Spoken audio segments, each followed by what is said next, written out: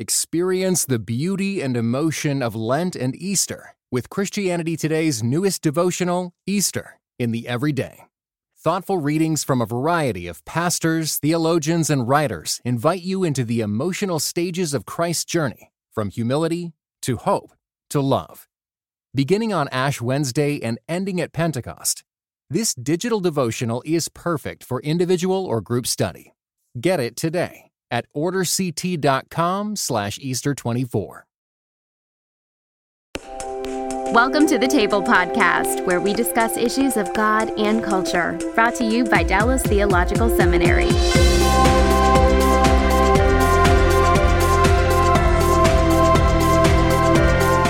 Welcome to the table where we discuss issues of God and culture, and our topic today is the Middle East, in particular Iran. And I have a wonderful guest. We have done this the opposite way before.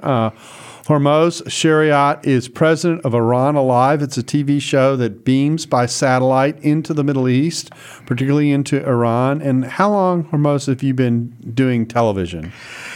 Television, 18 years. 18 years. Yes, but I was a pastor, church planter among Muslims for over 25 years. I see. Yes. And how long have you been in the States now? I came at the time of revolution, 79. Okay. 79, revolution of Iran. I came here as a graduate student, and I found the Lord here, started ministries here. Yeah. Okay, and your show beams out of Carrollton, Texas. Is that right? That's right. It's from there through fiber optics. We go to Europe, uplink to a satellite, and all real time covering the Middle East, North Africa, and Europe. And it's the amazing thing. Every day I'm amazed. Everything I say, why God is using a technology. Walking in that studio, in that room, sitting there, speaking to millions of Iranian Muslims face to face, real time, in their homes.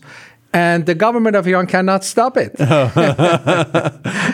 Well, there's lots to talk about there. Let's walk through your story, and let's talk about, you grew up, I take it, in a Muslim home in Iran? Yes, I was a Muslim, pretty much devout Muslim, until my teenage years. That's when I started thinking, well, it doesn't make sense, repeating these prayers in Arabic five times a day. It doesn't do anything for me. But yeah, I was in a Muslim family and pretty devout early years.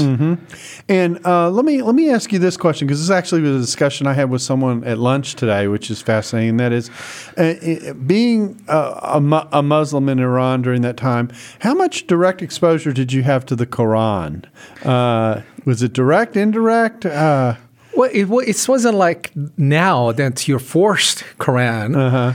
It was a couple courses on, and at the high school you had to take about Arabic and Quran, but Islam was not forced at all during the Shah's time. It was an optional thing to follow or not to follow. I see. Yeah. And so part of the point for asking that question is literally there are Muslims who are, if I can say it, kind of all over the map in terms of their association with the Quran. Some are radicalized.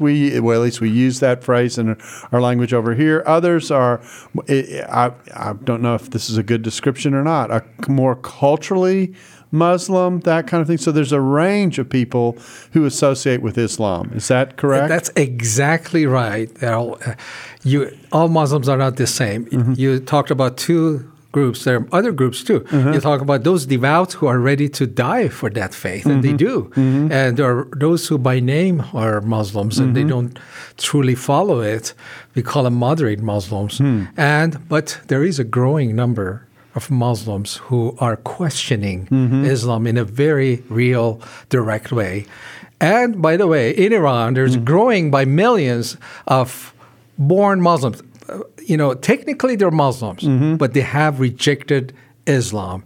And many of them, this is the last 5 years, many of them are even militant against Islam. The name is Muslim, but they're saying if we want to have a future for Iran, we need to get rid of Islam.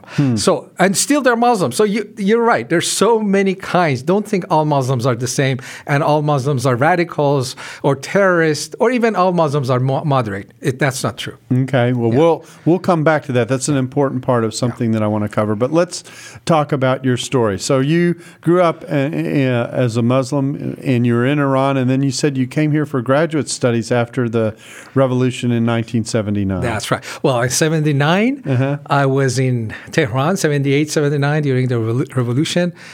Student involved with the movement against Shah. I was on the streets of Tehran at those days shouting, I'm sorry to say that, death to America, death to America, one of those. But I want to assure you, I've changed my mind, I've repented. Okay. And now I sing. We believe in repentance in Christianity, so that's good. I sing God Bless America today, and I mean it. So, but I was there, death to America, but not yet. I want to go there too for graduate studies. Interesting. So I went to Southern California for scientific studies. What's the school? University of Southern California. Okay, USC. USC Trojans. All right, yeah. okay, very good. And you were studying science and doing graduate work and dropped into the United States and? And that's the question started, which is important now because millions of Muslims are following the same path. At those days, there were not many like me.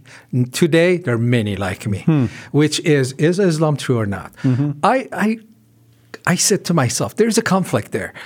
I truly followed Islam sincerely, but it didn't do anything for me. I couldn't feel the presence of God. It didn't change my attitude, my character, nothing. It had no effect on my actual day. I was just pleasing the fearful Allah. So is Muslim true or not? But internally it wasn't true, but externally, wow, look, Islam is defeating superpower USA and kicked out the Shah, so God must be with it. That question caused me to go and study. I said, okay, I'm going to study and see if God is there, and if he's there, how does he relate to me? And Islam is the last and most complete religion. Why should I study other religions? Just study that again, but with an objective, open mind, open heart. And I got a Quran, and I read it through, even though I knew a lot about it. This time as a scientist, as a researcher, not a bigot. So I read through Quran, and I realized, okay, I knew most of it, a little bit more, but where is God? I don't have him. I don't have a relationship. I decided, okay, either God is not there, or if he is there, it doesn't relate to our daily life. I'm done. But my scientific pride kicked in. A voice, which I believe was Holy Spirit, telling me, how do you call yourself a scientist if you just read one book and come to conclusion? You have to study different lines of thinking, and then you come to a conclusion. So for my own pride, I got a Bible. I said, I don't think I'm going to find anything new in it. I'm just going to read through it in 3 days. Just proudly, I can tell others, yeah, I read the Bible. I read the Quran. So I got a Bible, read Genesis, and then jumped to New Testament Matthew. No, that was a smart move since you gave yourself 3 days. Because in Genesis, there are similar stories of Genesis and Quran. That's right. But I jumped to Jesus, and I realized, oh my gosh, this Jesus is not what they taught me. He's not a prophet. He doesn't fit a prophet profile. So I was struggling, and the teaching's beautiful. It's not in Quran. The Sermon on the Mount is so beautiful. I thought everything in Quran, everything in Bible is in Quran, but so his teachings grabbed me. I planned to read the whole Bible in 3 months, and in 3 days. But in 3 months later, I wanted to read the whole thing in 3 days. 3 months later, I was in Matthew 5, struggling. Who is this Jesus? Doesn't fit. Before I believed that all religions are the same. That's kind of like intellectual kind of thing. All religions are the same. And if you really study them, they all converge. But when I compared Quran and the Bible, I could not truly, sincerely say they are the same. They're not. So a conflict, questioning, few months until God led me to a church where I heard a very simple message of salvation, and that changed my life. Oh, wow. And so this was when? That's 1979. 1979 as well. No, this was 1980. The search started in 1979, but in 1980 I came to Christ. Now, I've got a ton of questions. I'm not sure which way to go. Let me do this. What for a Muslim who is questioning, I think most Christians go, I have no idea how to have this conversation, how to start this conversation. What advice would you give to someone who encounters a Muslim who they sense is perhaps open or curious or maybe just curious, but there are hurdles in some cases to get through in terms of communicating who Jesus is? What advice would you give them as to how to do that? There are several do's and don'ts. Of course, there are courses on that. I'm just picking on some of the major ones. Okay. The do's part is the love. The greatest power we have is love. That's non-existent in Allah. Allah is not a God of love. So our love for people, our love for one another, and our love for God in a sincere, that's very attractive. And that shakes them up. If you want to just discuss religion, you don't get nowhere. Okay, I have Quran. No, I believe Bible. Quran, they say Bible has been changed. On that level, you don't get too far. So I even if they talk to me in that level of argument, of discussing and comparing, I don't go that route. So the love is very important. Let me share this. I've talked to Muslims in America who have come to Christ. One thing is common. Most of them. There are exceptions, but most of them, what caused you to come to Christ? A Christian loved me, showed me love. That was a starting point. So loving a Muslim sincerely, and that's rare because of all this happening, the news, September 11. Most Americans, even American Christians, they kind of either afraid of Muslims or they don't like them, which both of them are not from God. No. God loved the whole world. And by the way, the opposite of love is fear. Fear. It says perfect love casts us fear. So if you're fearing Muslims, there's a block. Even if you try to evangelize, the spirit is not right. The heart is not right.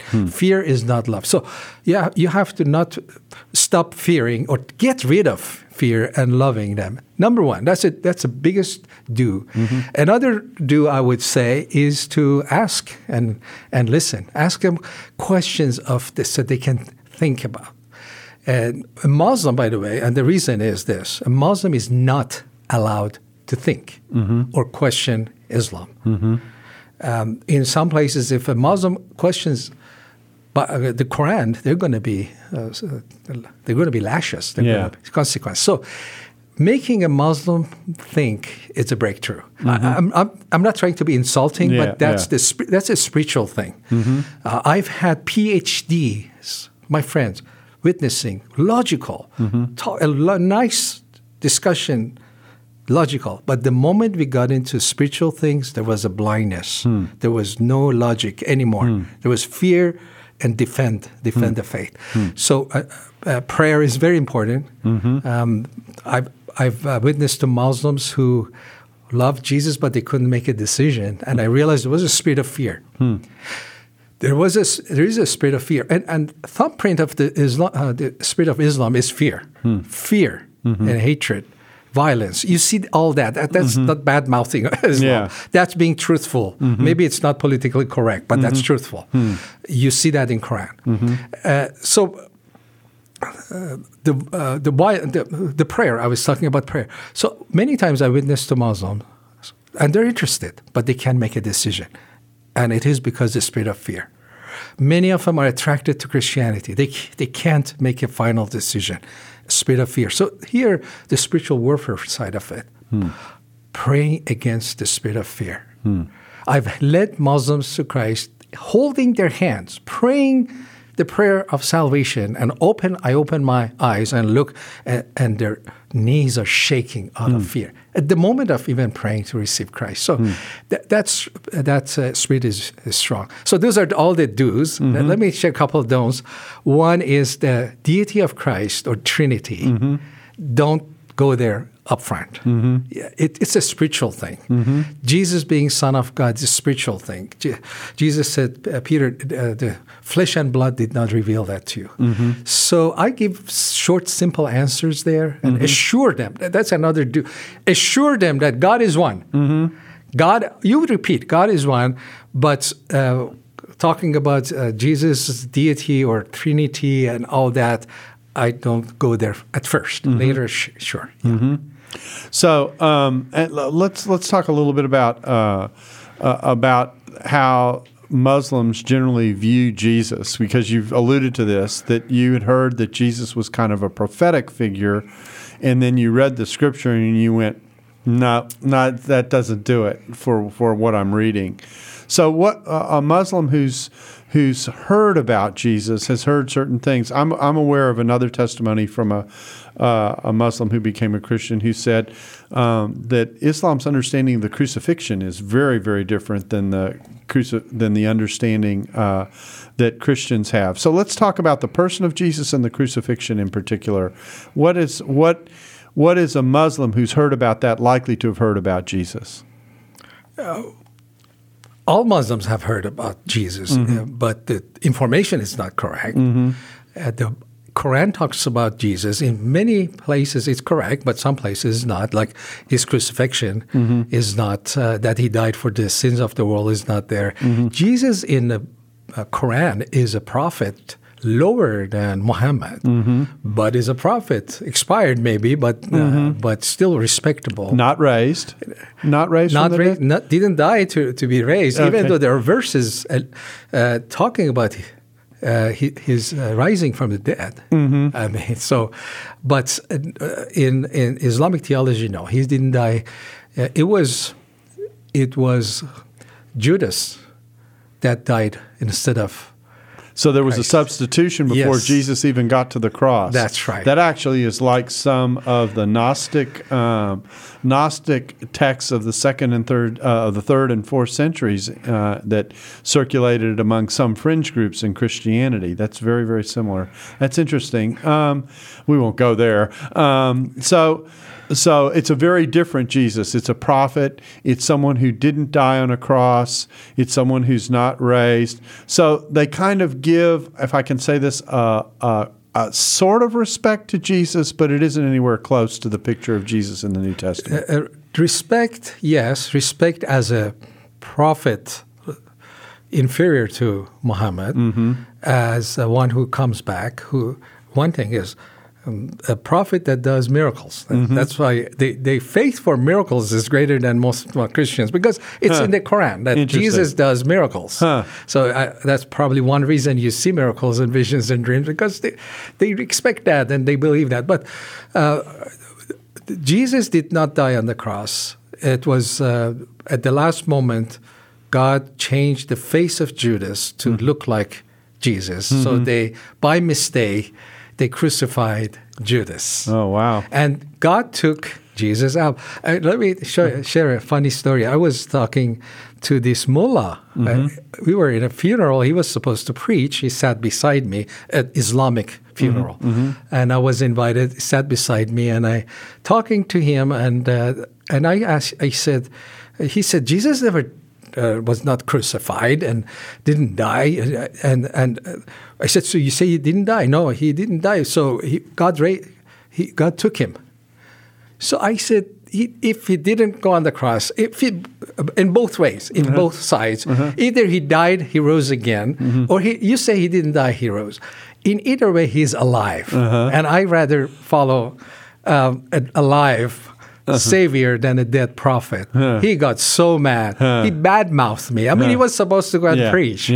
So it is Jesus didn't die, but he was taken up to heaven alive. He's alive. I see. Interesting. He didn't die. So let's come back to your story. So you came to the Lord, And when did you start the ministry of Iran Alive? I started witnessing right after I came to Christ. I was a student, and then I worked as a research scientist for many years. So ministry started for me right away. And the reason was this. I said, this simple message works, changes my life. You know, as an engineer background, we're looking for something that works, okay? And something as simple. Sometimes I think the engineers and scientists, we're called to make simple things complicated. But I realized this simple message of the gospel is powerful. It's changing me and my family and my relationship.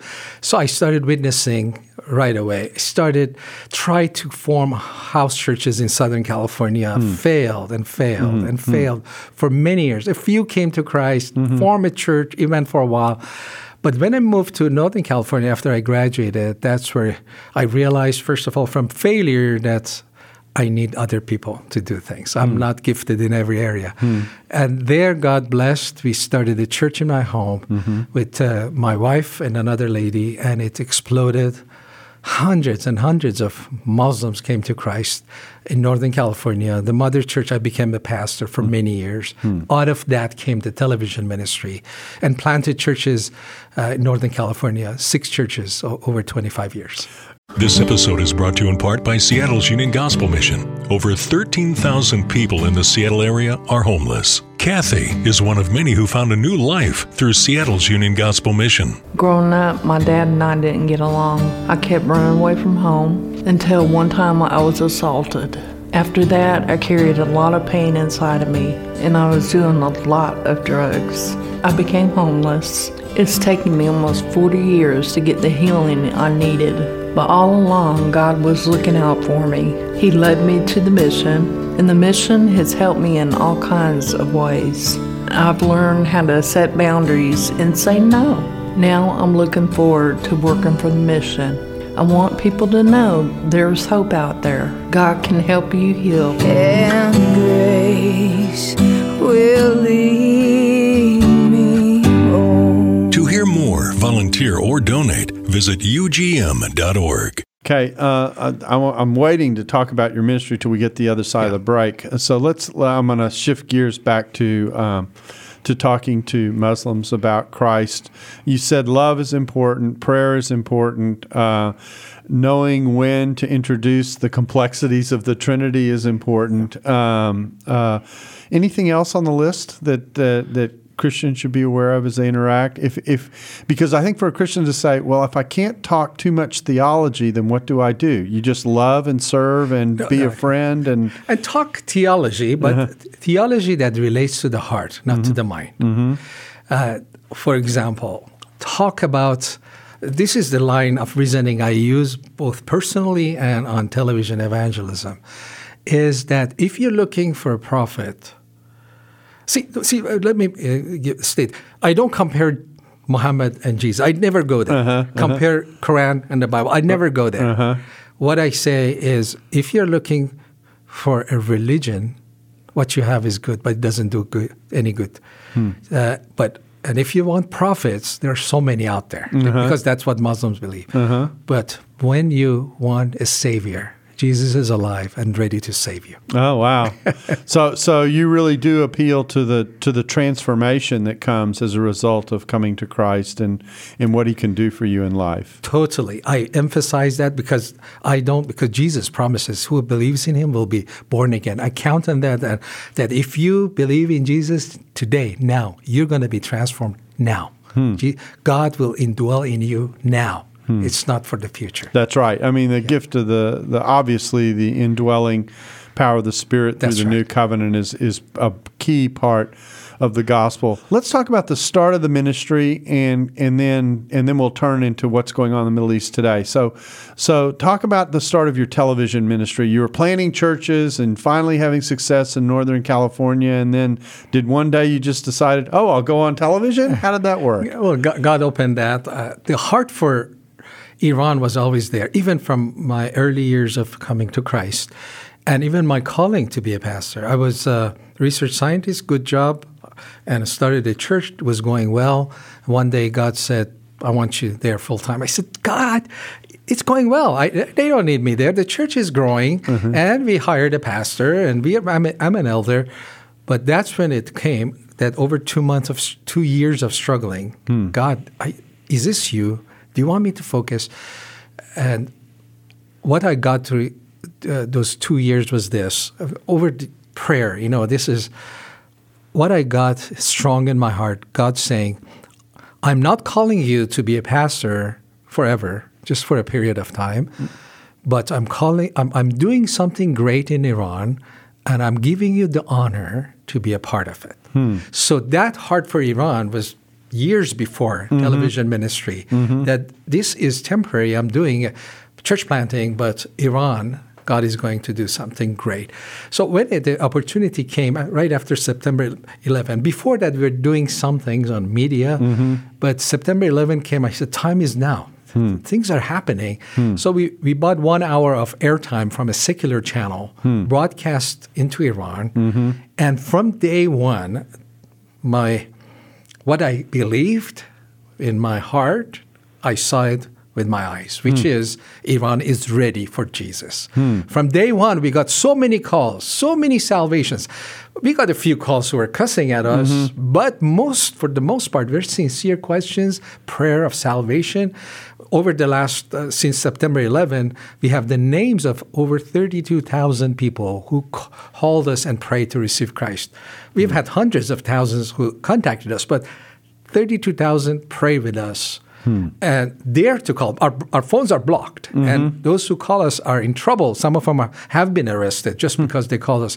So it confirmed that this nation has gone through a spiritual journey of, in the 80s, dying for Islam to in 2000 or 2001, September 11 and on, to a point of saying Islam is not the answer. Islam is our problem. We need to get rid of it. The rejection of Islam in Iran is so wide and deep. So going on television 1 hour a week confirmed, oh my gosh, the country is ready. But if the gospel goes, they're ready. It's like a harvest is ready. So we need to do it. So that's when the television ministry started, and we saw many come to Christ. It grew, and 5 years ago, a comfortable pastor, rather comfortable. I had trained leaders, so they were helping me lead the church in San Jose, California. I felt strongly, time is now. Time is passing. The country is ready. Nation has rejected Islam, ready for the gospel, and you need to focus. How do I do that, God?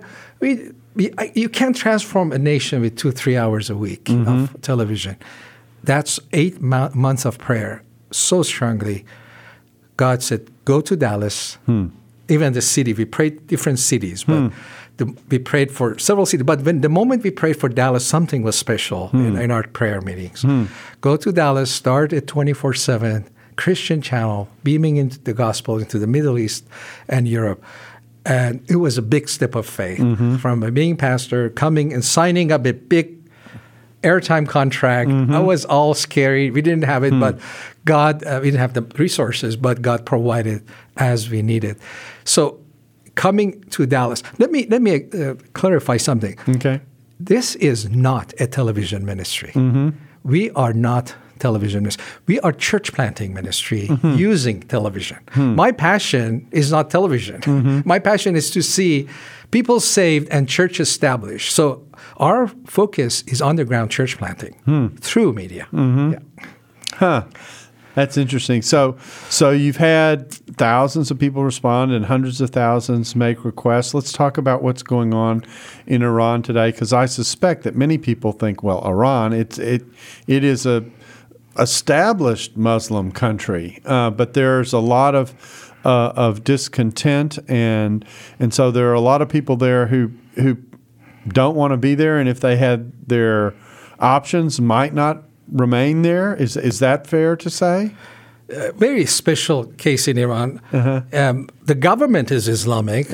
People are not. They're more and more they're walking away from Islam. Islam experiencing its greatest defeat in its 14 centuries of existence. It's historical what's happening in Iran. Greatest defeat of Islam in the whole history is happening now, today, in Iran. So the people have deeply rejected. Recently, when people call us to pray to receive Christ, they have no mention of Islam. Earlier days, they would say, "Oh, Pastor Moses, I'm going to come to Christ, but what do I do with Islam? Who is Muhammad? How about the Quran?" No more of that. I don't hear that. Rarely I hear that. Most of it is say, I was watching your programs, and something in me said, I want that salvation. I want what you're saying. How can I receive that? No struggle with the spirit of Islam. The spirit of Islam, which in Iran, as you see in the Bible called Prince of Persia, that's the spirit, has been defeated through prayers of saints all over the world. It's losing its grip on the captives in Iran, and by thousands they're running away from him and coming to Christ. Iran is such a unique situation in that country for the gospel. So you've got 24/7 broadcasting into Iran. What does your day look like? I take it it's a mixture of talking about Scripture and giving testimonies and singing music. What goes into the day that you have that you broadcast? Very, very good question. That's why I said we are not typical Christian television you see in the West. That's the problem I have. When I say we have Christian television, they think of what's in here, and that's not very positive. Right. Okay, they're questionable teachings, practices. I'm not a televangelist. Even when I'm in town, for example, even when I'm in town, not traveling, I'm only on the air 2 times a week. We are not a television channel in a traditional way. We are a church. We officially are a church. We function as a church, but a church that delivers its services to the homes of people. We have church services that for millions of Iranians, that's the only church they have during the week. 2 to 4 million Iranian Muslims have come to Christ with no church. All the building churches have been closed. House churches, for the most part, have been destroyed the last 3-4 years. So most of these believers, new believers, are home alone, lock the door. They're afraid to gather, lock the door, turn on television, and they participate with us as a church. They even put sometimes their churches in rows. I have the pictures and clips. They put the chairs in their living room, just like a church, and they participate. A church has a Sunday school. We teach them. We have Sunday school. The church has prayer meetings. We have live prayer meetings. So women's ministry, men's ministry. So it is a form like a church, what church does, but in their homes. So these prayer meetings, that's fascinating. The prayer meeting, how do they communicate their prayer requests? By internet or? Yeah, the internet, the social media, all kinds of connections we have. And the good news is the technology is advancing, so secure connection is improving. There are new apps, new ways that they can securely contact us and we can communicate. So they give us their prayer request and we pray. You know, when we started the live prayer meeting, I had concern. I was saying, you know, in American church, like I was a pastor. I'm not putting that down. So the prayer meeting is not attended well, you know. Right. So here, having it on television, all they need to do is just flip the channel if they don't like it. Right. Is it going to be a successful program, like just 1 hour of prayer with them? So when we started, we finished an hour of prayer, live prayer. The moment we finished, the phone calls came in.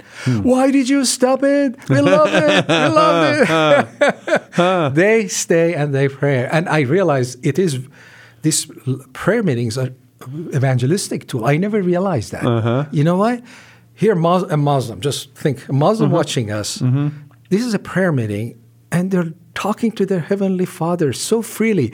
And me, as a Muslim, I have to memorize these Arabic verses 5 times. I don't have that relationship. So that's prayer and worship time, 1 hour. The contrast stands out. Yeah, we don't intend to evangelize, but it brings many people to Christ. Interesting. So you have worship services, you have Sunday school classes, you have prayer meetings, you have. Do you take some of the better stuff that does circulate in media form and translate it? Is that definitely? See, it's 24/7. Right. Do. This is some of it, and we need. I'm glad you mentioned that. Yeah. We're doing our part. Well, we need help in every way. We need good teachers. We need, and let me broadcast some good pastors. They partner with us. We translate their sermons and we broadcast some good teachers. But that's not enough. We have 24/7. What we do is a few hours of a lot of programming. time. A lot of time Yeah. and a lot of hunger on the other side. Right. Number one request we are getting from believers in Iran, which is 2-3 million and growing. Teach us the Bible. Teach us verse by verse. We're hungry. Teach us. I can't do that.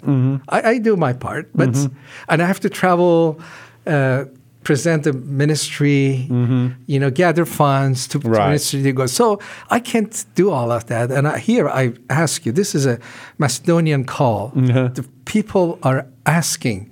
The nation is ready. And by the way, Iran is not the end point. I believe Iran is a starting point. God is going to transform Iran, and through Iran, the whole Middle East will be impacted by the gospel. So I'm calling my brothers and sisters, pray, but get involved. These people are hungry. You don't believe how they receive the teaching and they live it. May I share a story? Yeah, sure. Because, again, in the West, you think of, the TV believers. Oh, they're so weak. Christians, they don't go to church. They don't do anything. They just sit and watch television. For Iran, wrong. These people are so hungry. They receive the word and they apply it. There was this lady called me after the program, so I had time to talk to her. She impressed me. What topic we talked? She had such a biblical worldview, so perfect. For every topic, she memorized verses. So many. We talked about Christian marriage. She gave me the best review of why persecution is good for a Christian. And here is in Iran, persecuted Christian in Iran. And many verses from memory. 20 minutes, 25 minutes later, I'm thinking, some of my elders are not as mature as this lady in every aspect, having a worldview, Christian worldview. And I'm jealous of her because I don't know as many verses as she does from memory. So I asked her 20, 25 minutes later, I'm sorry, lady, I have to go. I have a meeting. But tell me, why did you call? She said, I called because I need a Bible. I don't have a Bible. What are you talking about? You're a walking Bible. And how did that happen? And how long have you been a Christian? She said, about a year. What? You sound so mature. What happened? She said, I watch the programs intensely. I take notes. And when you use a verse, I write it down and I memorize it and I do it. No church, no teachers, no pastor.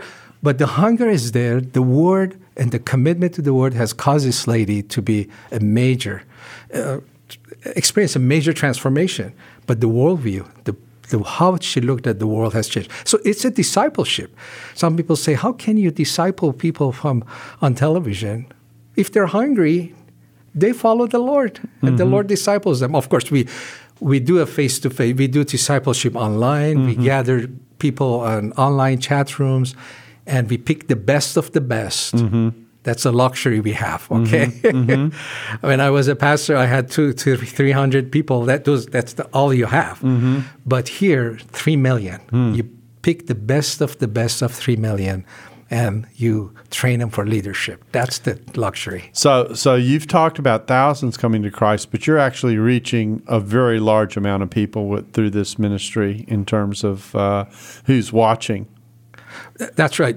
We have been on the air many years. So there are 65 million Iranians with satellite dishes, and it's very popular. We have viewers in Afghanistan and Tajikistan, which are Farsi speakers, and many have come to Christ. So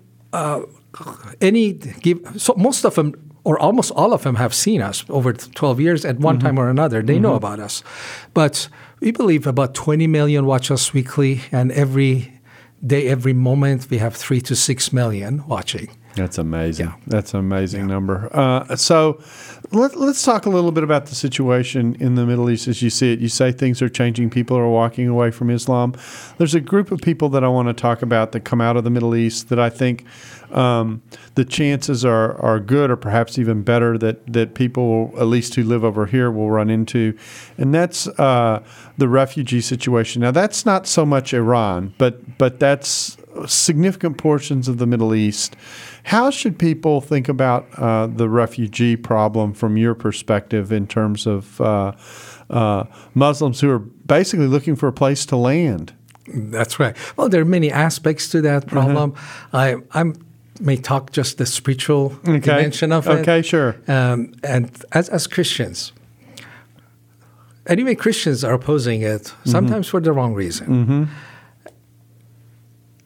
To me, it shows the weakness of most Christians in the West. First of all, we're fearful. Where in the Bible you talk about fearing, you know, and the fear is right because of our weakness. The fear is this: that if they come, they impact us in a negative way, and why not think that they come here and we impact them in a positive way? We share. This is an opportunity to share the gospel with Muslims, and because the church doesn't have that muscle to cause transformation in their lives, they know they're going to come here and not be transformed, but transform our country to them. So I think it's a sign of weakness. As a Christian, I would say I love the people who are suffering. Some of them are truly suffering, and I would do something for them. I don't say all of them come here, but I wouldn't go to the other place and no one come here. I have a comfortable life here. I don't care if people around the world are dying, and I don't care. That's not Christian. The Christian has a heart for the suffering and has a heart for evangelism. And both of them tell me that some of those coming here are opportunities for Christians to be Christians. Now, some people leave because they're forced out. Other people leave because they have chosen to leave everything behind. I like to say it this way. Imagine you making a decision to leave everything behind except what you can carry with you and go to another country where you don't even know the language and say, I'm going to start a new life. You've got to be pretty desperate to be willing to do that. Knowing that you will be mistreated. Exactly right. And you may misunderstood. Go hungry. Yeah, exactly. Yeah. So I think I think sometimes we underestimate what it took for a person to become a refugee, and we don't think through, as you're suggesting, the opportunity that exists as a result of that, because they're looking for a new home and a new way of life. Right. And one more thing, I want to encourage about the ministry to the refugees. These refugees, some of them are Christians. Many of them are Muslims. What ISIS did, mostly ISIS persecuted Muslims, hurt Muslims. So these refugees coming out, they're being hurt by Islam, ISIS. So they're not just suffering physically, but they're spiritually open. They are looking for something. So people ask me, Pastor, where can I serve? I want to do a short-term mission. I said, the most productive short-term mission is go to refugee camps in Europe and serve the refugees. You will see many, many results. Love them, serve them, and they're spiritually open. Yeah, I have a missionary friend who ministers in an Eastern European country, and they do some very interesting things with the refugees who come over. They greet them, they food and clothe them and take care of them. They offer them a phone, and they tell them on this phone is a Bible. And they tell them ahead of time, are you interested? And yes, and they take the phone and they find them reading the Bible when they get access to it and know that it's there. And so, and that opens up conversation. So it's a fascinating opportunity that exists in many ways. That's right. In one way, ISIS is helping the cause of Christ because it's causing Muslims to question their faith. Because ISIS, they claim that they're following Islam. And they have a challenge. One of the leaders last year gave a challenge, worldwide challenge. He said, tell us, what are we doing that's outside Islam?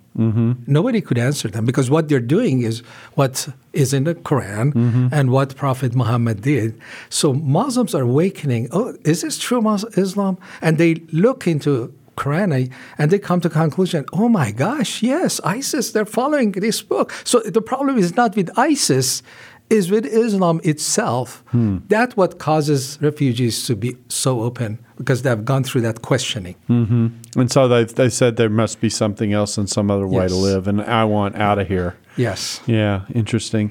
So what are your well, first tell us how people can find out about your ministry. We haven't done that yet. Yeah, our ministry is called Iran Alive, Iran, I-R-A-N, Alive. You can Google that, or Google my name, Hormoz, H-R-M-O-Z, Shariat. But to get updates from our ministry, the easiest is to text the word Iran, I-R-A-N. Text that word to a number 77948. 77948. That gives you an option to get our ministry updates. I have a blog in my name, hormozshariat.org, that I talk about. I talk about the daily issues. But texting Iran to the number 77948 would be easiest and fastest way. And so you're televising 24/7. Do you have any plans for anything in particular, or do you feel like what you are doing now is working? We need help in every way. We need prayer help. We need, of course, financial, but also I invite my friends who can teach, not just pastors. I'm looking for people in business come and teach about business. Those who are in education, government, military. We have people in military have come to Christ. The government people in the government have come to Christ. So I'm inviting my brothers and sisters, here is a field. People are hungry. Come and I will translate for you. Now, if they want to contact you, how would they contact you to answer that request?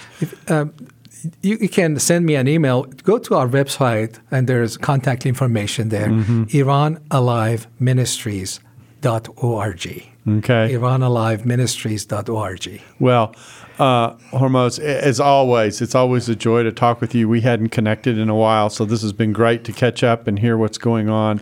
It's a wonderful ministry and a wonderful opportunity. I've done the show before and really found the whole thing fascinating. The setup was top flight and professionally done, and the variety of things that you offer are exciting to see. And I really appreciate you taking the time and giving us not just an overview of your ministry, but great advice on how to think about issues related to Islam in the Middle East and how to minister to people in the context of mission. We thank you for your heart and your willingness to visit with us. Thank you so much for inviting me. Daryl, you're a good friend. And we thank you for joining us on the table, and we look forward to having you back with us again. Thanks for listening to the Table Podcast. For more podcasts like this one, visit dts.edu/the table.